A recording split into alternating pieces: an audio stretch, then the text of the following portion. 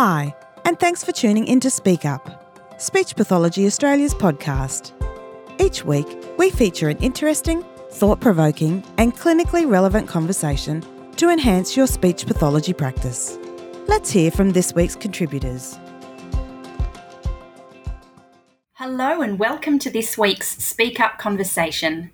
I'm Laura Kerr, Speech Pathology Australia's Senior Advisor Mental Health and Trauma, and I'm recording today from the lands of the Bunurong people of the southeastern Kulin Nation. I'm privileged to be speaking with Kizzy Searle today, who is one of the members of our Mental Health and Trauma Advisory Group. She has lived experience of complex trauma and mental distress and is a firm believer that mental health and trauma-informed practices are for all speech pathologists. Kizzy has been practicing as a speech pathologist since 2015 and has worked in disability, small Aboriginal charities and clinical education. She is currently working for UMBO, servicing people in rural and remote Australia via telepractice. Kizzy is also a consumer advisor for Sydney Local Health District Mental Health Services. Pursuing her passion outside of work hours, Kizzy is developing a mental health and trauma website for speech pathology and advocating for trauma-informed practice on Instagram. We'll ask Kizzy a bit more about this at the end. Welcome, Kizzy. Thanks, Laura. It's so nice to be here with you from Gadigal land of the Eora Nation. Okay, let's get into it. So during our last Mental Health and Trauma Advisory Group meeting, I encouraged members to put up their hand for a podcast episode, and you enthusiastically accepted the invitation. Tell us why. I guess the main reason is because I'm really passionate about the area. I feel it's also quite a misunderstood area, and I really want to be able to share what I think, being a mental health and trauma-informed speech therapist or working in that way actually means. Having had lived experience of mental health and trauma, I think it's also given me more insight into how significant it can be in terms of its impacts on communication and what it's like to, be on the receiving end of therapy as well. And then working in the space as a speech therapist, working with clients who have a history of mental health and trauma means that I've also been able to get a better understanding of how relevant what we work on is for actually all clients, regardless of their needs. It's not really a niche, which is how it can often seem for a lot of people, because understandably, we don't really learn, or at least I didn't really learn a lot about it back when I was studying at uni. I would say those are probably the main reasons why.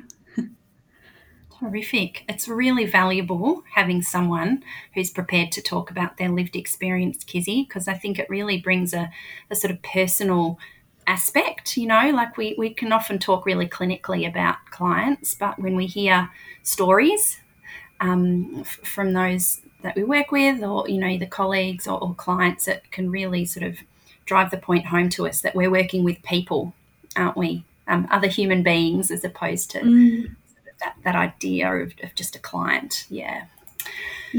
So you obviously bring a lot of knowledge and experience to your work and to us today.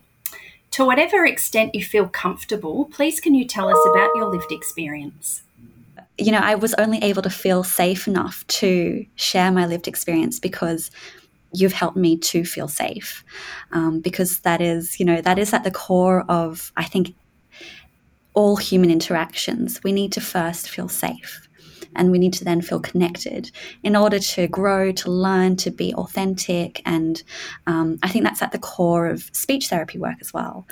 So thank you. But in terms of your question, I've gotten very comfortable with sharing my lived experiences because over the past few years, I've realized how valuable it can be to have that insight.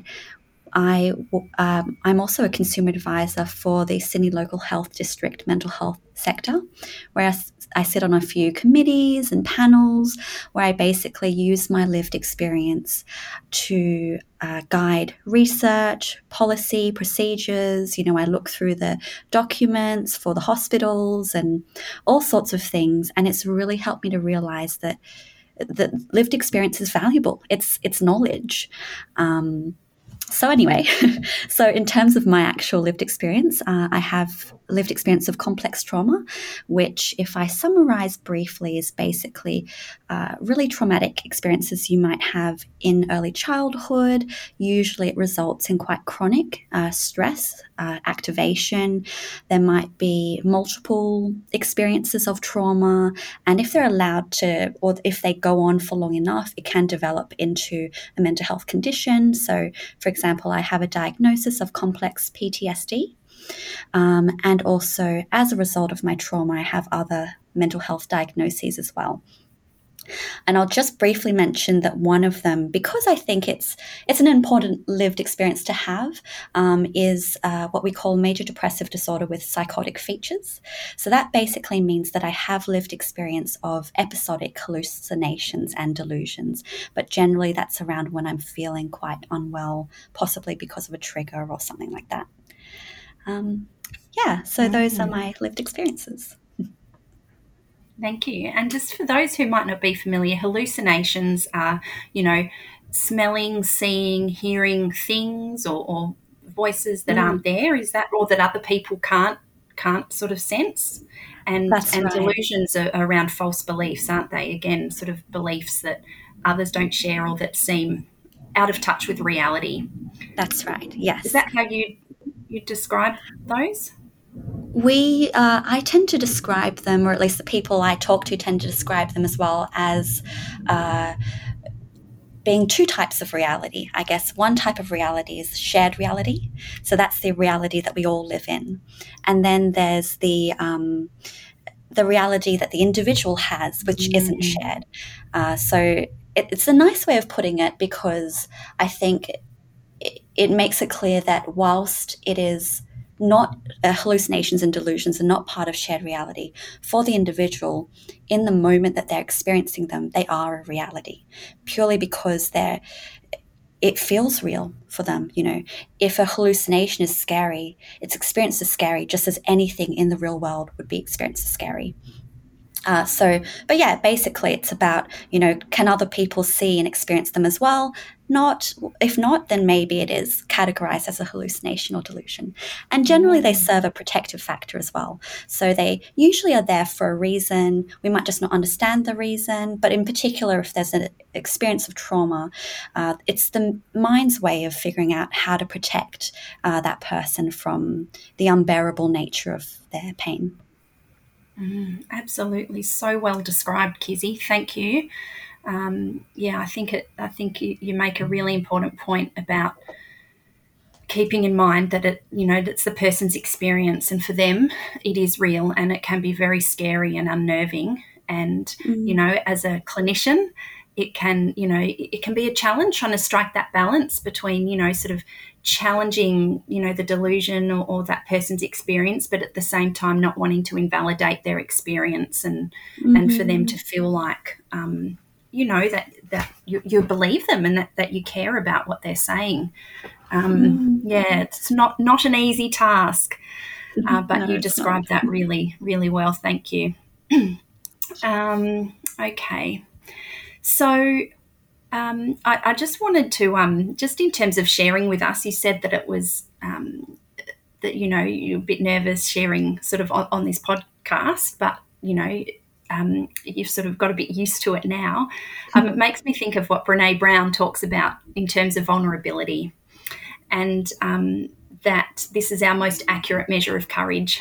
And so I just want to say I'm certain that you've done her proud, Kizzy, by sharing your being vulnerable with us and modelling that, because I think it's a really valuable asset that someone can bring to our work. You obviously have strong communication skills. You're talking with us today about some quite in-depth reflective topics, and you're also a speech pathologist. How have your own experiences of mental distress and trauma impacted on your ability to communicate? I have had so many experiences. So, yeah, if I go back to high school, I think the main impact for me was around social communication. Social communication is involves such high level abstract skill, and because I was always in a state of fight, flight, freeze, and collapse, it meant that I was often just not able to access that part. I was so focused on survival. I was very, very hypervigilant. I was experiencing hallucinations and delusions, really unwell, although hiding it very well because none of the teachers picked up that this was an issue, just that I seemed very quiet and shy. And also I was academically doing quite well.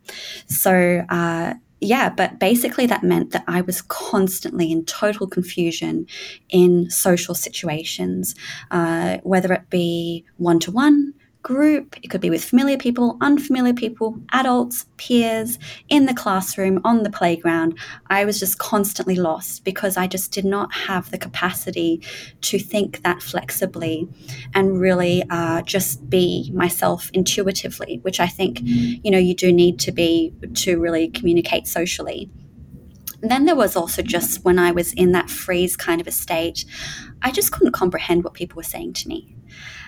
What I'm experiencing now, even a little bit of, which is the anxiety, is I can't read when I'm anxious. So when I was going into exams, I would be reading the same line again and again, and I would have no idea what I'd read, even though I knew every single word.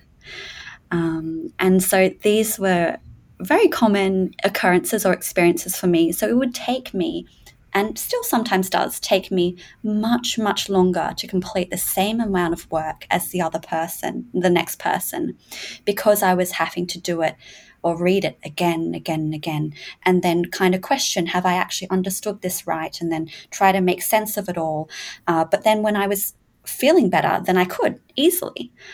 So mental health really did kind of get in the way. And also just thinking of the right words as well. So word finding. Thank you. Okay. I was just going to, this is one of the questions that's not on there, but you were sort of talking at the start of that about how it wasn't picked up at school that you were having these difficulties, which makes me think of, this idea of masking and, how much of it's intentional, I don't know, or if it's just something that sort of some people do without realising, and sort of doing that flying under the radar. And I just wondered if you could talk a bit about how clinicians or teachers or families might be able to know if someone is experiencing these difficulties, if it's not obvious. Yeah, that's a really good question. I would say that I gave a lot of clues away, not intentionally. It's more just on reflection that I can see I gave a lot of clues away, but I was intentionally trying to mask. I had a certain level of awareness that my experiences were not normal.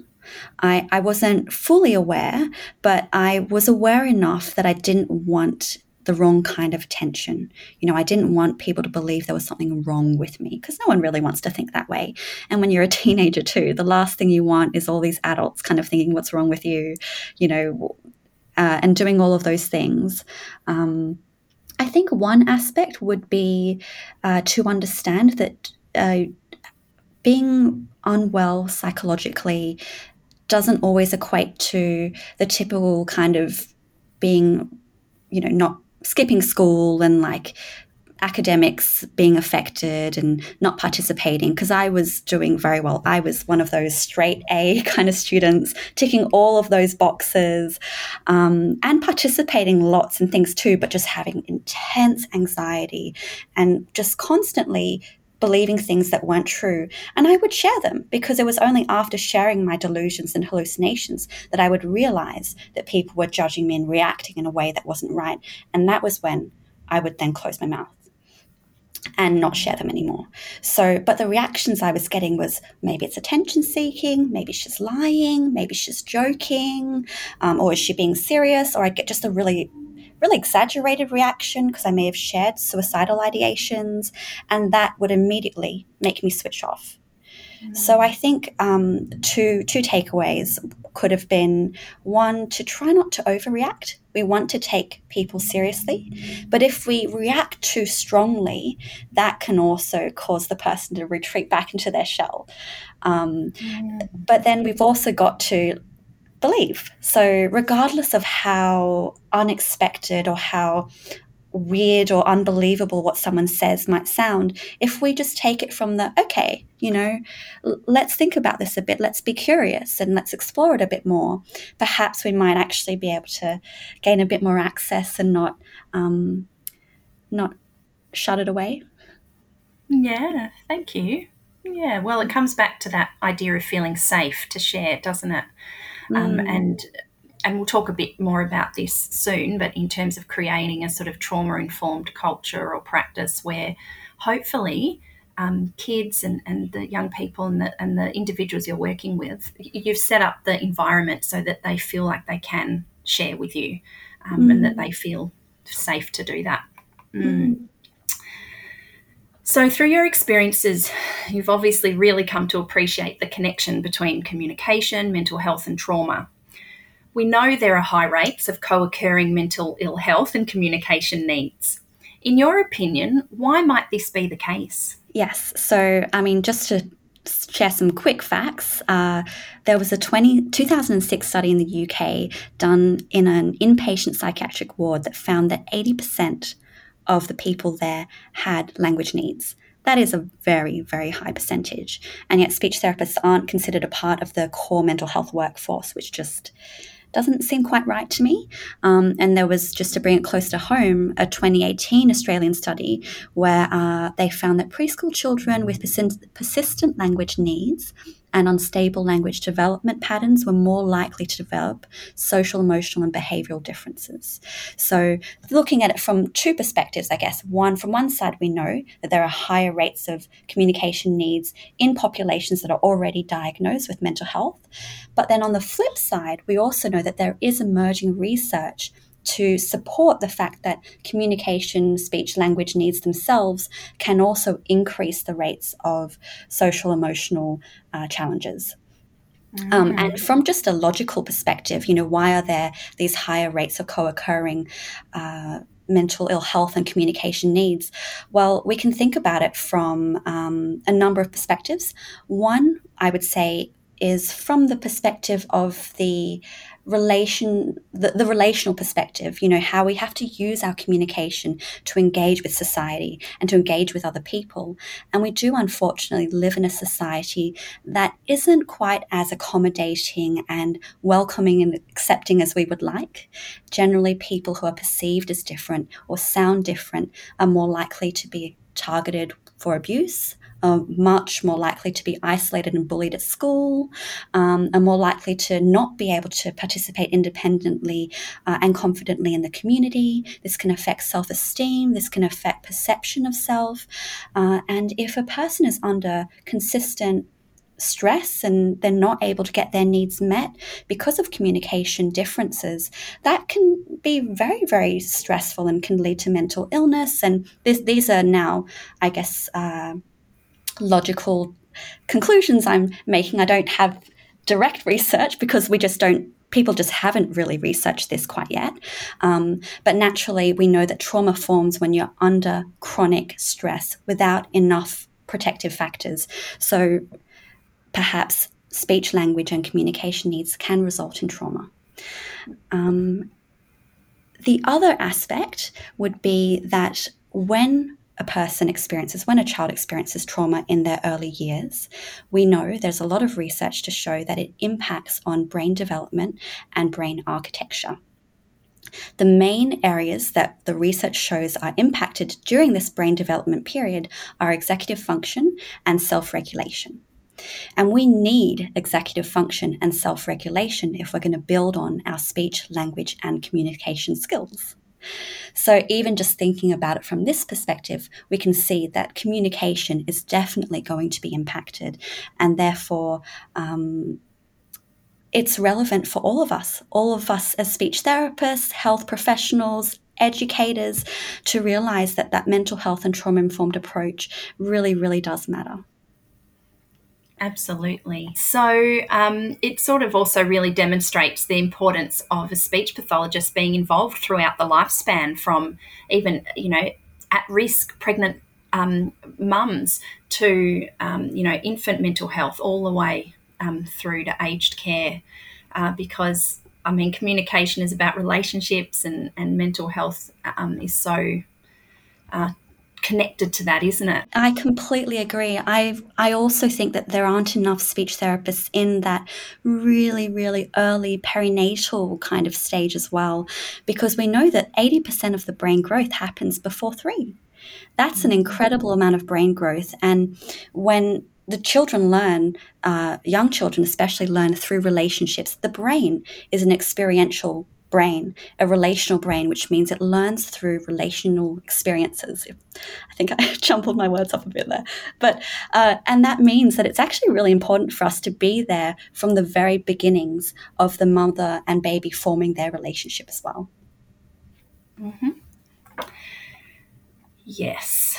So what would you say about some people believing mental health and trauma are niche areas for speech pathologists and concerned about scope of practice? I would say that I really understand why speech therapists have come to believe this. Going back to what I was saying earlier about my experiences at university, I really wasn't taught much about this area at all, other than basically, from what I can recall anyway, incidental counselling. So there was this kind of aspect of, you might need to do a little bit of incidental counselling because sometimes people have depression or anxiety. And then I remember learning a little bit about stuttering and the relationship with social anxiety as well. But that was kind of it that I learnt anyway. I graduated around 2014. And what I've spent a lot of time thinking about this. And what I was also reflecting on is the only way for us to really learn about speech, language, voice, communication, dysphagia, and all of those things is to isolate them from the rest of the body, the rest of experience, so we can really break down what these skills are. Because that is the only way for us to truly understand what we're working with, what we're looking for, and how we're actually going to build on those skills and support a person. So it's important to break it down. But then unfortunately, in real life, these skills don't actually exist in isolation. They exist as part of a whole person. And so therefore, that person's, life, emotions, experiences, hopes and dreams are going to impact on their communication, and their communication is going to impact on their life as well. But we don't get to learn that bit at the end of uni. We don't get taught how we can then bring these communication skills back into the person before we then go out into the real world. So we kind of end up going out into the real world whilst just having that knowledge of these skills as separate things on their own. And I think that's why I've come across students when I've, supervised on placements who will say to me, I've done all of the evidence-based strategies. I've looked through all the research and I've done this program and I've done this approach, and still nothing is working. And when I've gone in and I've had a look at the case, I've seen so many other factors involved, family factors, things going on at home, things going on at school, the siblings, the mum's stress, the financial stress. And when I've basically had another chat with them about exploring these things a bit more and really working with the clients a bit more holistically, they've often been able to actually come back to me and say, oh, it worked. Because all they really needed to do was bring all those speech, language, communication components back into the whole person. Yeah, absolutely. And I think that's one of the things that actually might have been the main sort of precipitating event, actually. I think I was in a student support group meeting or something at a school once, and I was there to talk about the phon awareness and the oral language, and we had a psych talking about the behaviour and someone else talking about the literacy, and I just remember hearing the psychologist talk and thinking, gosh, I want in on that. I'm just working with this one part of the child, and I want to be working with the whole child. It's so interesting. Everything's connected. How can I, be a part of that process of supporting the whole child? And that's actually what sort of started my, my journey into mental health. So thank you for identifying that. Actually, I did want to say another thing. So the other question I get asked quite frequently, which is also a really understandable question, is around scope of practice and professional boundaries. What differentiates us as speech therapists from mental health clinicians? What differentiates us from social workers? Or statements which are also really understandable, like, but I'm not a counsellor.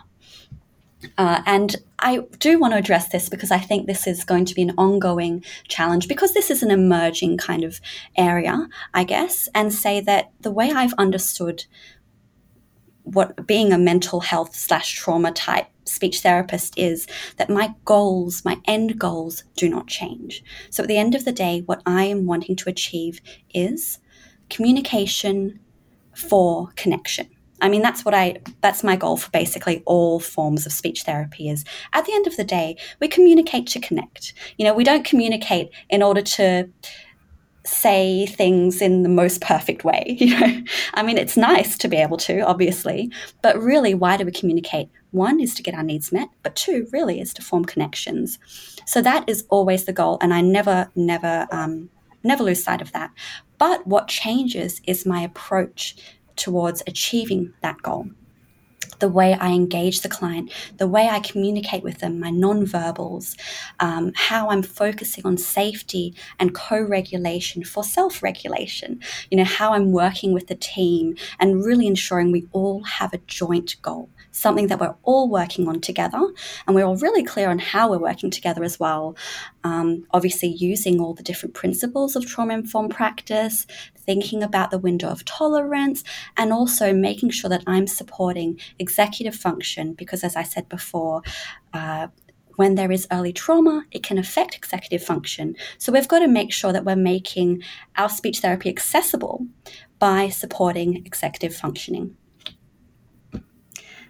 Yeah. I think that's it. Great. So what are your thoughts with respect to challenging the status quo when it comes to speech pathology practice in the areas of mental health and trauma? Yeah, this is an interesting question. I would say, and it does follow on from the conversation that we were just having, in that there are still a lot of misunderstandings around what it means to work in the mental health and trauma field. The main two being, that I've experienced anyway, being that either it's not relevant for speech therapy, or that we're not social workers and counsellors, and I totally understand those. And then I guess there's also the fact that there isn't actually a lot of internal speech therapy research yet in the mental health and trauma areas. There is some research, and the research that is out there is fantastic. So it's really worth checking out, and maybe I'll recommend a few articles for this podcast episode.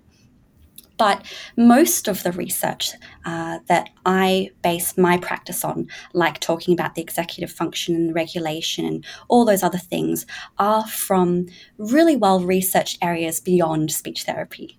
It's neuroscience, psychology, all of those sorts of things that we don't really tap into as much as we could in speech therapy.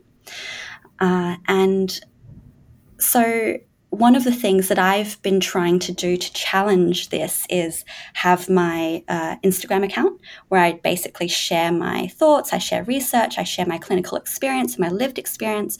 But I've also decided to call myself something that I haven't heard called anywhere else, although, I mean, wonderful if someone else calls themselves this. But I call myself a mental health and trauma speech therapist on Instagram. Because I just think, we've got to start somewhere. Every idea, no matter if it's good or bad, has to start from someone. All research, all really, really well research programs in speech therapy started with an idea that didn't have evidence behind them. So I'm not saying that we should all go out there now and just do random things that have no evidence behind them, but that when we're working in an area that's so new, we've really just got to use what we can, which is me using the evidence outside of speech therapy, and then hopefully we'll be able to build our own body of research within speech therapy as well. Yeah, lovely. It reminds me of one of my favourite quotes of all time by Indira Gandhi, which is, "The power to question is the basis of all human progress." So it's very true in this case. So hopefully all our listeners have been convinced by now that practicing in a trauma-informed way is important no matter the client. What do speech pathologists need to keep in mind when working with their clients? And what does this look like in practice? Those are great questions because at the end of the day, practicality is what matters most. So we can talk for days about the reasons why and the theory, but if we don't actually know how to do it, then it's not too helpful. So I would say that the number one thing I like to come back to is evidence-based practice. Most of us should know now that evidence-based practice is 3 elements. So we've got our external evidence, which is something that most of us are fairly familiar with, the research, the gold standard type research. ASHA actually also talks about internal evidence, which I find quite interesting, which is your own data collection that you do as a clinician, as that one element. And then there's also the other 2 elements being the clinical expertise and then the individual aspects. And I like to really emphasize the individualization of therapy as a really crucial part of trauma-informed or mental health-informed speech therapy.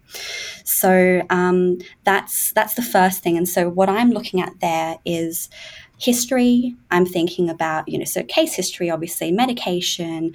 I'm thinking about regulation, attachment, connections, support network, the social needs, and really forming a solid base. And then I'm thinking about things like how, if there is potentially early trauma, we don't always know.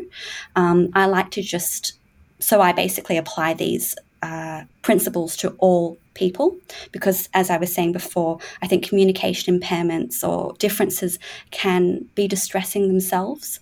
So basically, in thinking about how trauma may have affected the brain or how attachment may have affected the brain, I'm thinking about executive function. So I'm thinking, am I making speech therapy accessible? Am I using the right kind of language? Am I using visuals?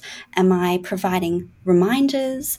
Am I considering stress responses within speech therapy? So it's not just about when they're coming in, if they're regulated or not, but throughout speech therapy, are they able to remain regulated? Are they able to feel safe? So I'm also thinking about the brain-based bottom-up type approaches, thinking about, for example, Dan Siegel's hand model or the window of tolerance or the neurosequential model, which I think is Bruce Perry. So definitely look those up. I really, really recommend looking into those for anyone who's listening and interested. So I'm always starting with safety and connection, always with everyone. And that actually includes the key stakeholders for the client as well. I'm also starting with safety and connection because there's vicarious trauma, because of co-regulation. So I need to be regulated for another person to be regulated, which means that mum needs to be regulated for the client to be regulated, and the teacher needs to be regulated for the client to be regulated. So I'm really thinking about this, as individually as possible, basically. And then really importantly is my own nonverbal communication, which I did briefly mention.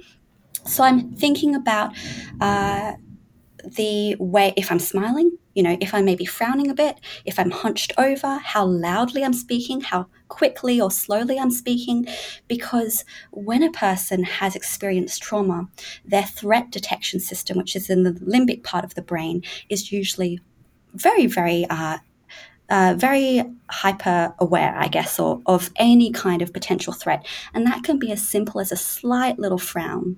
So it's really important that we're remaining aware of these things, that we're continuing to allow the person to feel safe.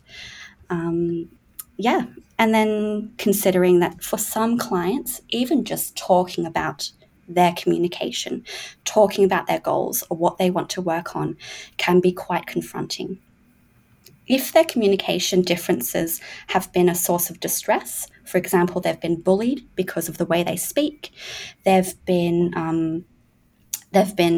abused, or they've been really, badly treated in any sort of way because of their communication, well, to talk about their communication with us, even though they want to work on it, could be really, really hard.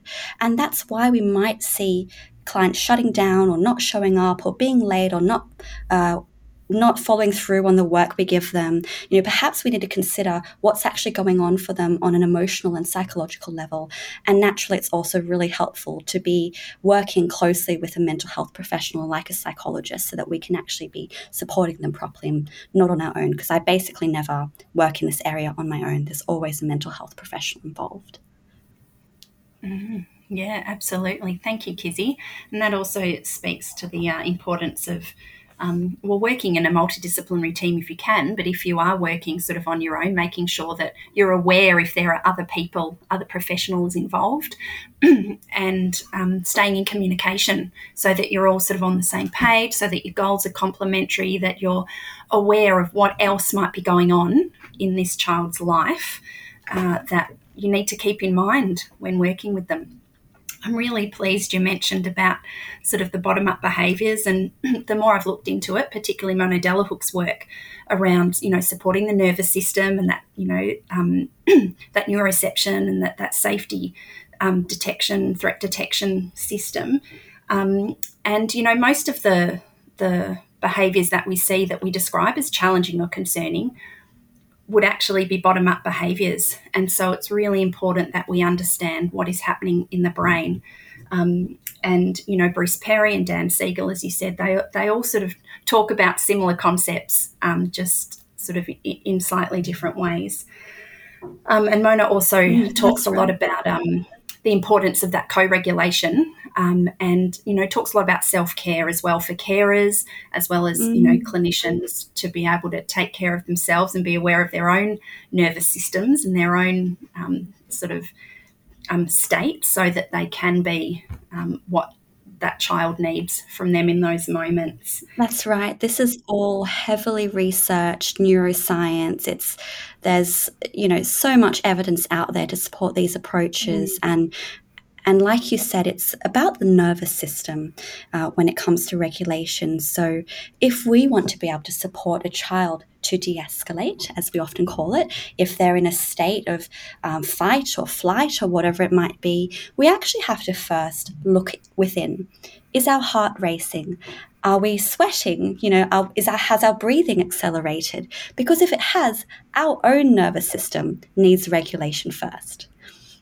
It's only when we've regulated our own nervous system, which is not an easy thing to do, can we then get down on the child's level, help them feel safe, and help them calm down and regulate? Because co-regulation occurs at the nervous system level. So it's not something you can just talk through. If you tell someone you're safe, it's okay, calm down, but you're literally just like bursting, you just want to get angry, you are not going to be successful most of the time in calming someone else down, because unfortunately the nervous system just doesn't work that way. Absolutely. You've touched a bit on this already, but tell us about how your speech pathology practice has changed over the years. My speech pathology practice has changed significantly over the years. I naturally, like all speech therapists, I came out of uni quite naive, thinking that I could, I know every approach and I just have to apply them and I'll fix everything and it's all good. And what I faced instead was a kind of tough new grad position, working with fairly complex clients and, disability, lots of actually trauma and mental health that I just wasn't aware of at the time. because I wasn't really in touch with myself either at the time. But really, I just noticed that I was coming across the same situations again and again, which was complex situations with distressed families and just no progress in speech therapy. I was trying everything. I was going back through all of my textbooks. I was speaking to all of the supervisors that I could speak to. I was ticking all the right boxes in terms of how we should work clinically and all of those sorts of things. And still just really not making progress. Or even if we did make progress, they weren't happy and I wasn't happy, because we didn't really feel like there had been an actual change to their life, which at the end of the day is nice to be able to do. And no matter who I spoke to, the same response I was getting was, you're doing all the right things. Sometimes progress is just really, really slow. And sometimes we just don't see the progress, or you just got to keep reminding yourself you are making a difference, even though no one else thinks you are. And I think it was really nice to get that sort of comfort, but it just didn't do it for me. There was just something missing. And I can really understand that these were all well-meaning sort of, encouragements that I was receiving.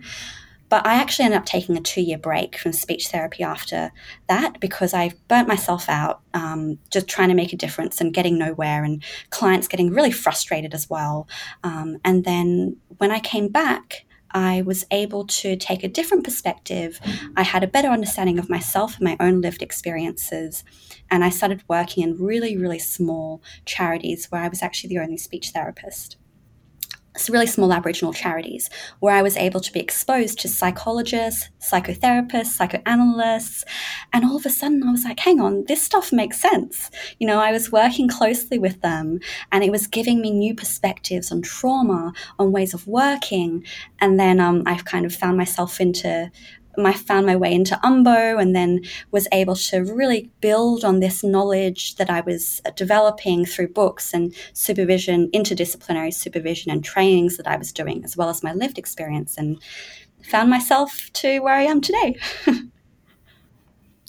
Amazing. So tell us a bit about your business then, Kizzy. Yes. So my business isn't really a money-making business. I haven't really figured that part out yet.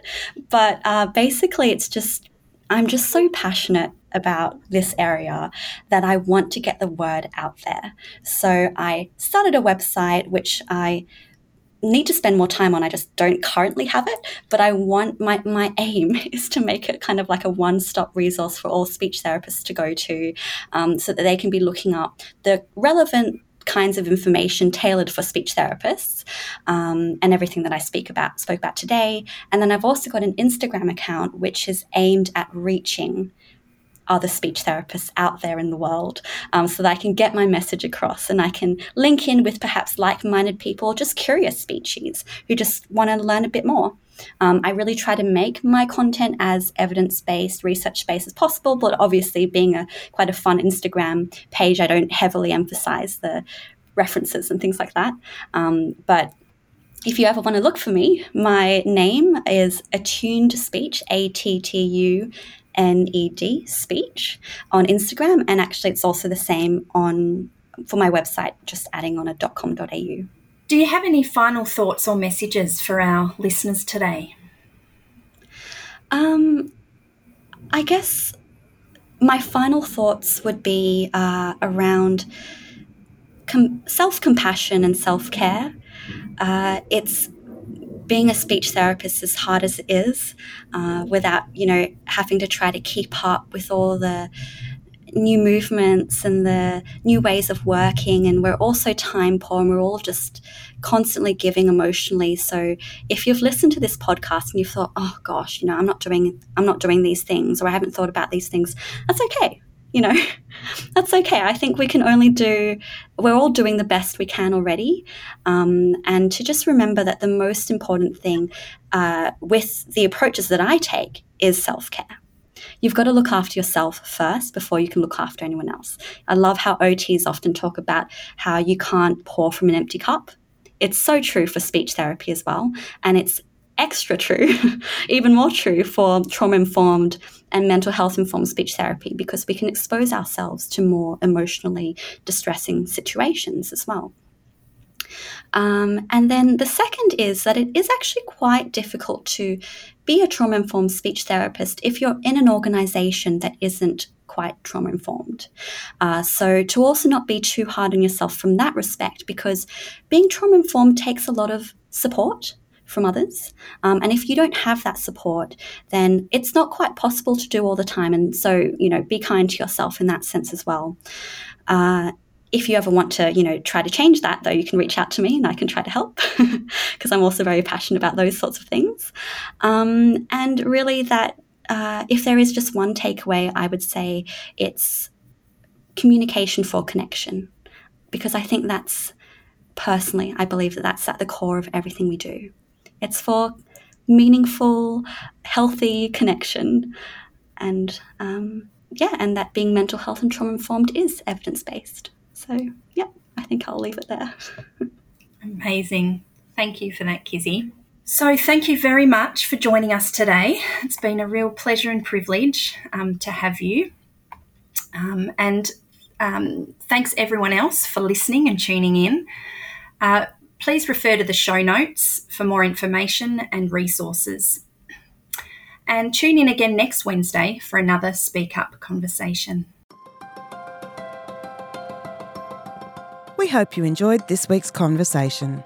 Please be sure to subscribe or follow the podcast and share it with your colleagues. You can also visit us at speechpathologyaustralia.org.au. Thanks for listening and bye for now.